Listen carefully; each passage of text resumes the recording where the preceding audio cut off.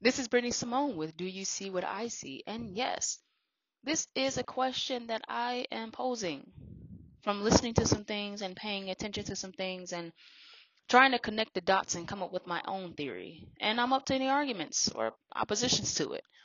But yes, my question is, and it's out of curiosity, what if Twitter is the first social media platform that we see out of space or intergalactically?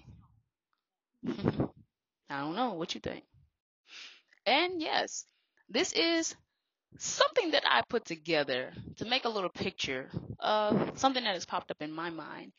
I am a big fan of anything outer space, especially dealing with satellites, rockets, communications, especially communications, light and sound and physics and different realms and alternative and alternate universes and all of these different things. I find it extremely fascinating. And so listening to a couple of different podcasts, I begin to see something that really sparked my interest. Now, in these podcasts, what was sparking my interest is they started talking about different ways of technology, but it really started out talking about money. And the question began to move to cryptocurrencies, of course, with the latest the latest, downsurge of crypto because of the FTX, right? Now, because of that,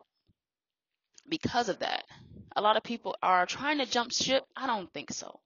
We do see CBDCs, the central bank digital currencies.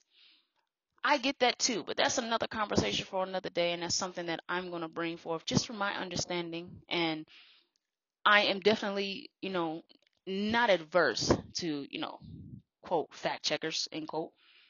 I am not adverse to those who are arguing against me. I love the healthy, debatable arguments. Absolutely. But if you see me in the streets and you want to come up on me and you want to be very aggressive, this ain't what you want. But what I begin to look at as SpaceX, satellite communications. I'm a big fan of Iridium Communications, which is a satellite company phone, and I've been saying for a long time, I think us humans, especially us basic, you know, I want to stay on Earth type humans are going to be left behind because I think all of the damn billionaires are going to find themselves on a completely different planet doing something that they want to be able to do here on Earth and leaving us humans, our small little people down here on Earth. And we will literally just be like little ants that they can crush. Because there is technology and technological communication. Google has just started its intergalactic communication. There is laser beams that are being created, lasers that are being created that can send heat back to the earth from outer space. There's communication that could be had outer space to where I'm talking to you from the moon, but it sounds like I am right here on earth, possibly just in a different city, state, or country, which that's the furthest lines of communications we've had. But if you really look at it, space has been doing this for a while because they go to the International Space Station and we could still hear. There are pictures being brought back, levels of communications from the satellite that finally made itself to Pluto, which took 9 years. So what if Twitter is going to be the next, or the first social media platform on the moon or on, Mars? And I say that for the simple fact that look who has just bought it.